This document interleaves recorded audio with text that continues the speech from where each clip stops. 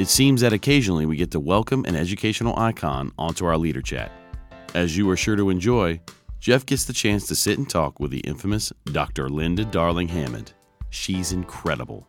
She and Jeff talk about reinventing schools, new design principles for schools, preparing teachers for deeper learning, and some overall advice that she has for educational leaders.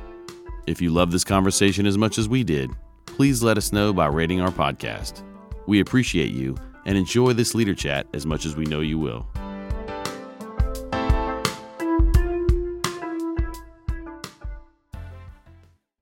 Educators, leaders, welcome. Welcome to Leader Chat today. I am Jeff Rose, and I'm excited. In fact, I'm going to go really fast here at the beginning because I'm going to use every minute I can of this upcoming discussion. You are in for a treat. I am in for a treat in today's discourse. And I want to remind the people that are listening, we have our Leadership Circle members that have the opportunities to watch this video, which is accessible to them. And we have listeners who will be hearing this via our podcast edition that will be posted here very, very shortly. And so once again, the content of this really comes down to weighing what we know our members, our districts, our district leaders are struggling through, and how we go find and mine the best content that we can find, which is getting leaders in to come and provide pragmatic discourse on your behalf. So, ladies and gentlemen, I am going to go and jump in quickly because today I'm actually fairly nervous because I'm talking to a little bit of a rock star, an icon for me, and probably for you too. Today we are going to be talking with Dr. Linda Darling Hammond. I did say that correctly. Dr. Linda Darling Hammond. Let me read to you her bio. Now, Linda Darling Hammond is currently a professor of education at Stanford University, where she founded the Stanford Center for Opportunity Policy and Education, which conducts research and policy analysis on issues affecting educational equity and opportunity, including curriculum, assessment, and teaching policy and practices. She has also founded the School Redesign Network and the Stanford Educational Leadership Institute, and served as a faculty sponsor of the Stanford Teacher Education Program, which she helped redesign. From 1994 to 2001, she was the executive director of the National Commission on Teaching in America's Future, whose 1996 report, What Matters Most? Teaching for America's Future, led to sweeping policy changes affecting the teaching and schooling, and was named as one of the most influential reports affecting U.S. education. In 2006, Darling Hammond was named as one of the nation's 10 most influential people affecting educational policy over the past decade, and in 2008, she served as the leader of President Barack Obama's educational policy transition team. Among Darling Hammond's more than 400 publications are The Flat World and Education, How America's Commitment to Equity Will Determine Our Future, Preparing Teachers for a Changing World, What Teachers Should Learn and Be Able to Do, Powerful Teaching Education, Lessons from Exemplary Programs. I'm stopping there because there are 400 of them. Darling Hammond received her BA from Yale University and her doctorate in urban education from Temple University. She holds honorary degrees from 14 universities in the United States and abroad, and has received numerous awards for her contributions to research, policy, and practice. So let me welcome to the screen Linda Darling Hammond, and I will refer to you as Linda. Thank you so much for being here today. I really appreciate you. And after reading your bio, I guess my first question will be, number one, what do you think I missed? Because I did have to shorten it. You've done a lot of incredible work. And maybe just tell us how you're doing, specific to maybe the last couple of years. We've all experienced a pretty tremendous shift. Yeah. Well, first of all, it's great to see you. It's great to be with you and with all the leaders across the world who are doing work in education. I have so much respect for everybody who is in schools and classrooms right now, where the school has become really the hub of the community, of the families. I think educators are doing extraordinary, heroic work right now. In the last few years, I'll just update a little bit. I founded something called the Learning Policy Institute, which is an organization that really tries to understand what we know about learning around school organizations, around how to do education well, and carry it into policy. Because we've had such a divide between policy and teaching and learning in recent decades, really. Feels to me like the Grand Canyon. There's like all this knowledge on one side, wisdom of practice and wisdom from research. There's policy on the other side, which is doing very different things that people have to defend themselves against sometimes. And we're trying to build a bridge between these two across the Grand Canyon and carry what we really know about learning into policy and practice. And we're working at the federal level, at the state level, and at the local level doing that. I did lead President Biden's transition team in 2020, I guess that was. So we're off to a different sort of start, I think, in this administration with respect to the nature of federal policy and the way in which I think there's much more of a whole child perspective on what needs to be done and a perspective around investing in schools rather than beating up on them. So that's kind of a little update to bring us to where we are now. And I think there's just a lot hanging in the balance right now. I appreciate that you talk about this kind of chasm between policy and sometimes the day-to-day real practice of school districts, because that does, for the practitioner and the leader, does feel like sometimes this, this vast kind of Grand Canyon, so to speak, between the two. And you mentioned the hub, school districts, right, being the hub. In some ways, it's interesting. There's like pros and cons of that, isn't it? In that there's obviously that's what we would hope for. The dilemma is the amount of political challenge that's creating for leaders in districts is something I think many educators, including leaders, just didn't sign up for. You must see a lot of that. Yeah. Well, especially right now, I mean, we're this very moment, it feels like, many districts are caught sort of in a culture war as they're trying to create schools that are safe for opening and maintaining opening in the COVID pandemic. And, you've got parents and other factions that are, kind of pushing back against safe practices. You've got the sort of wars around critical race theory and, how do we think about dealing with issues of race, racism, inequality in our schools. Discourse has become very impolite, even dangerous in some places. So, as I say, my hat is off to everyone who is leading in this time. We will get to the other side of this, but it is a very torturous journey right now. At the same time, we've got all of this resource coming into schools for the first time in a very long time. The $120 some billion that we were able to get in the American Rescue Plan Act, which I'm very proud about because, that was really part of what we did in the transition, was try to say, how are we going to bring people back to school and support schools in doing this? In many states, like my state of California, additional resources going in for community schools, for teacher pipelines, for leadership investments. So there's a lot of opportunity.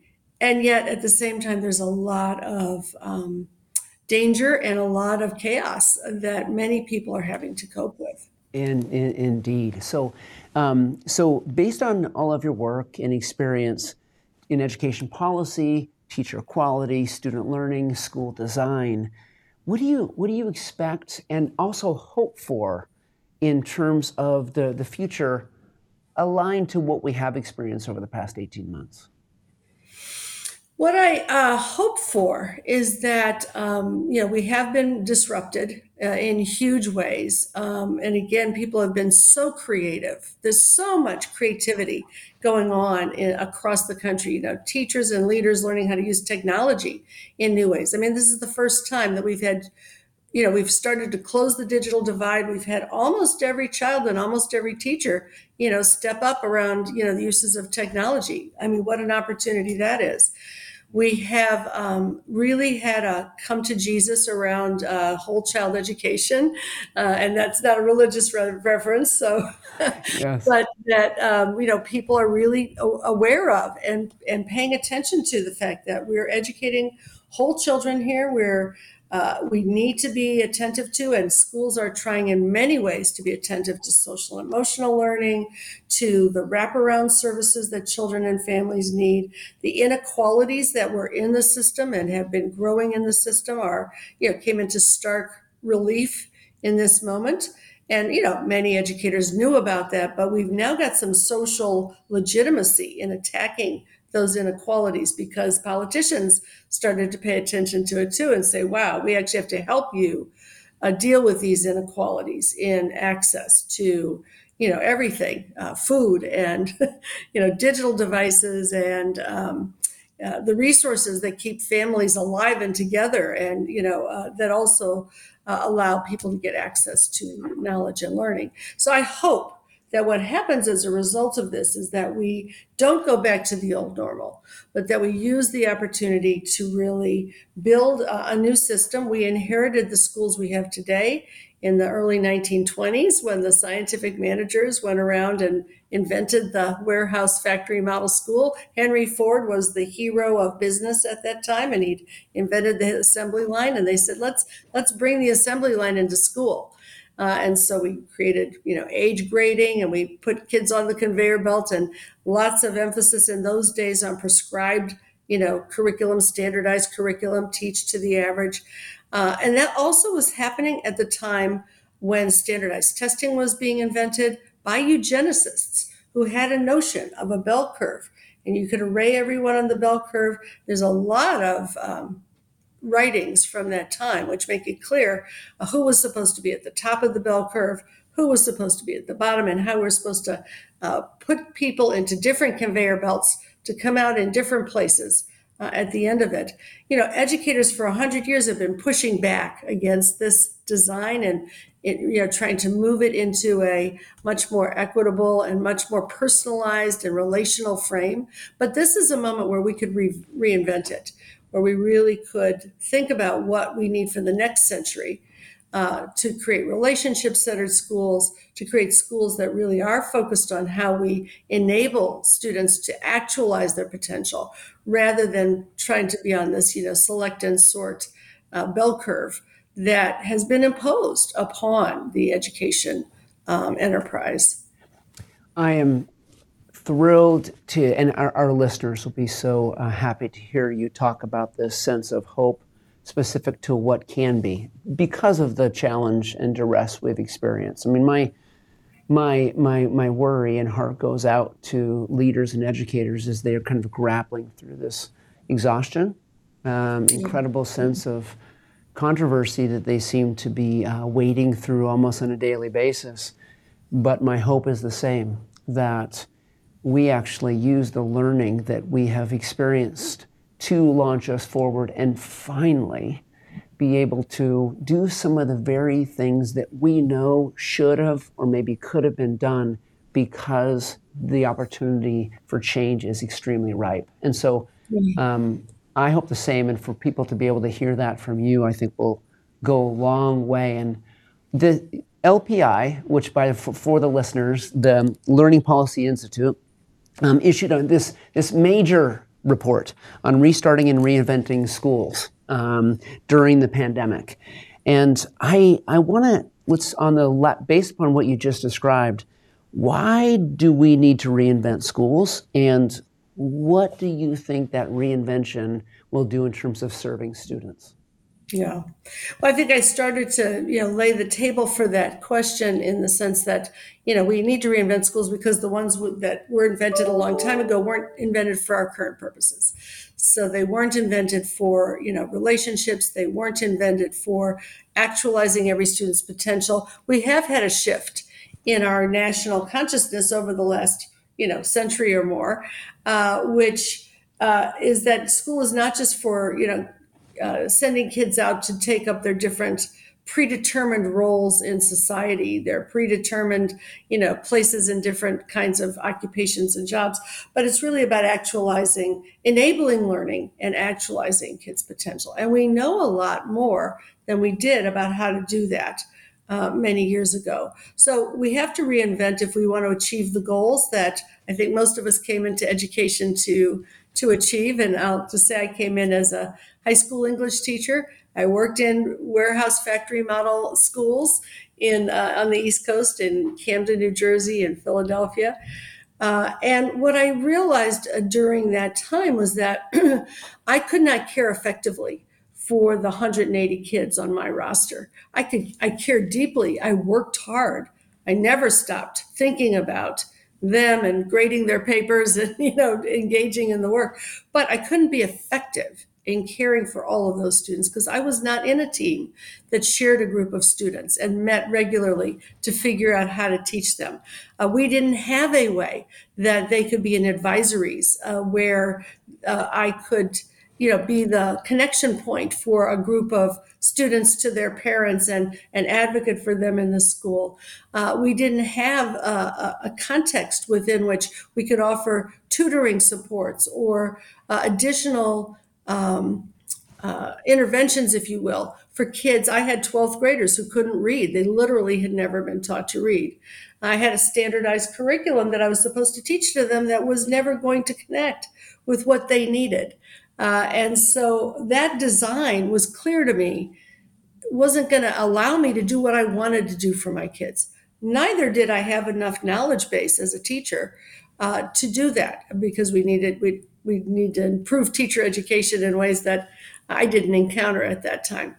So all of that needs, to be reinvented. We need to think about all the equity dimensions of what kids are entitled to. We need to think about the dimensions of the teaching and learning process that will engage and motivate and excite kids and keep them with us. We need to think about the aspects of the system that have to put money in ways that are better spent, that are more equitable, that wrap around students to be sure they have the health and mental health and social services and nutritional services and so on that allow them to come to school ready to learn. And I'll just mention that in this country, in the United States, and I know you broadcast around the world, but in the United States, we are engaged in aggressive neglect of children as a society. The level of child poverty far exceeds that in any other industrialized country in the world. And we've said to schools, make up for that, no excuses, and we have to also get a social policy that, takes care of and protects children and families. So all of that needs to be reinvented. I think we have right now an administration in Washington. I also work in California where I chair the state board, and we have an administration there as well that is really trying to tackle these things. And I hope that in places where that's not yet the case, where you don't have that surround, that will happen over the coming years. We're in a moment like we were in the 1930s, like we were in the 1960s, where major changes can occur because of the crisis we've been through.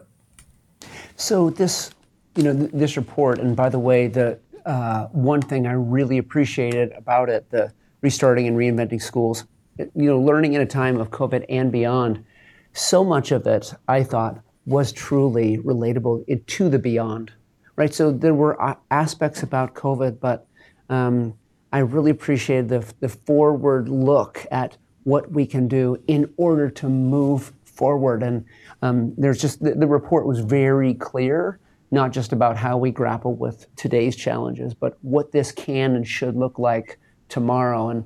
And so I appreciate you leaning into that topic. And I wanted to ask you about, I've recently also spent considerable amount of time on this report, Design Principles for Schools, right? Putting the science of learning and development into action. And by the way, one thing I appreciate about this too, there are so many pragmatic examples given to what is actually happening in schools and in districts, which really help the practitioner. Because at times, sometimes they may read and think, that does sound right. I know it's right, but I just don't know if it's possible within our system. So that stood out very loud to me. So maybe can you just tell us about the development of the model and its implications for school system leaders? Yeah, I'd be glad to. And I'm glad you pointed out all those examples. Let me just say, great educators have been doing this work for many, many, many decades, and we have so much wisdom of practice in the field. So many innovative, creative leaders who are already redesigning, the schools that they're in. So I hope this is helpful to them as a sort of reinforcement for why this is the right thing to do. And I also hope it's helpful to those who are maybe coming into this work anew and looking for, examples. But this came about through a project on the science of learning and development that a number of researchers from neuroscience and medicine and education and developmental science and so on came together and said, we know so much more about the brain and how it develops, about people and how they learn and develop. And it is not being used in this educational system for the reasons I described, because policy has been pushing us in the wrong direction for a while. Can we synthesize this? So we did do that. A number of people from Harvard and Tufts and Stanford and AIR and different places came together. We sort of said, what do we know if we put it all together? Among the things we know, and then we said, what are the implications for practice? Among the things we know is that, for example, if you're in the nature-nurture battle, nurture really wins out. That of the 20,000 genomes we have in our body, only 10% ever get expressed. And the ones that get expressed are the ones that are called for in the context that we live in. So experiences, relationships, and context actually drive who we become.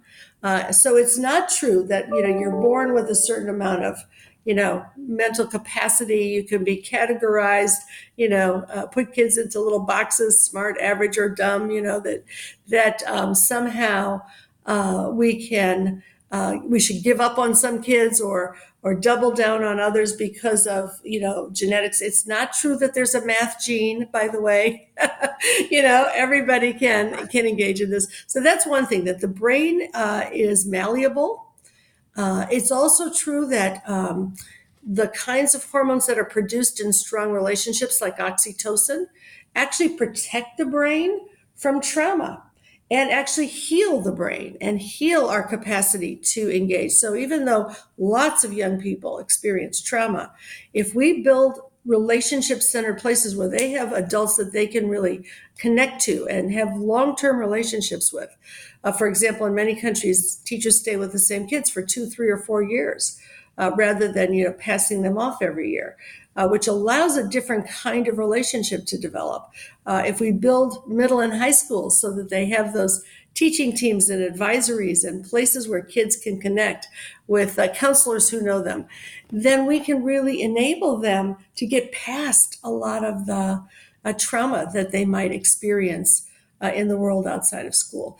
So there's so many things. I could go on and on about what we know about development and learning, but the bottom line is that to enable kids to learn in the way they best learn, we do have to understand how to design schools. And so the design principles are divided into 5 main areas of design.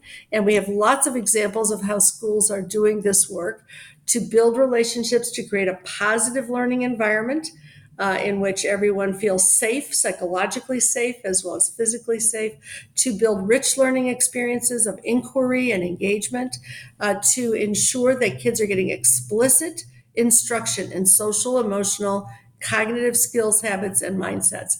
Because in fact, those things are not a distraction from academic learning. They are the pathway to academic learning. And finally, that we have those integrated student supports that allow kids, to be healthy in all kinds of ways. So we're excited about it. There's been a lot of uptake, and we're eager to work with people who are engaged in this. The American Association of School Administrators is taking this up as part of their project for Education 2025. And we hope it'll be helpful to folks who are on the path and in many cases, way down the path. And we want to know about what you're doing because we'll come study you and help other people learn. I think in this moment, educators are doing amazing work. And what we need to do in every era of human history where there's been this kind of crisis, we have to collaborate and share the inventions that we are developing. And that's what moves us forward as a species, as a human race, and certainly in education. Well, and for the listener, knowing that what I appreciated about even being able to go online and look into the report is if you look at the model, it allows you literally to hover over aspects of the model and dig deeper. And so if there's one specific area that you know or your school district would be aware of that you're challenged by, you can dig deeper in that specific area and find examples of districts and schools doing that work. I mean, it is an incredible tool that I hope to help spread on your behalf because it is the right thing. And one thing I can appreciate is that it is a comprehensive model that is just really kid-centered. So it does not come across in any way as a particular issue related to policy. It's about good practice. And I actually think it's a dilemma that sometimes we have these like pockets of excellence that we don't know how to capture and learn from. Schools do incredible work. Yeah. In the meantime, the narrative relative to what schools don't do sometimes is really loud. So how we can capture and learn from one another, especially moving forward, because we are moving into a new opportunity where we just need to help each other. Schools need to help schools, leaders need to help leaders. So the report and the online version is awesome. You've done really, really well giving a resource to places. So much, much appreciated.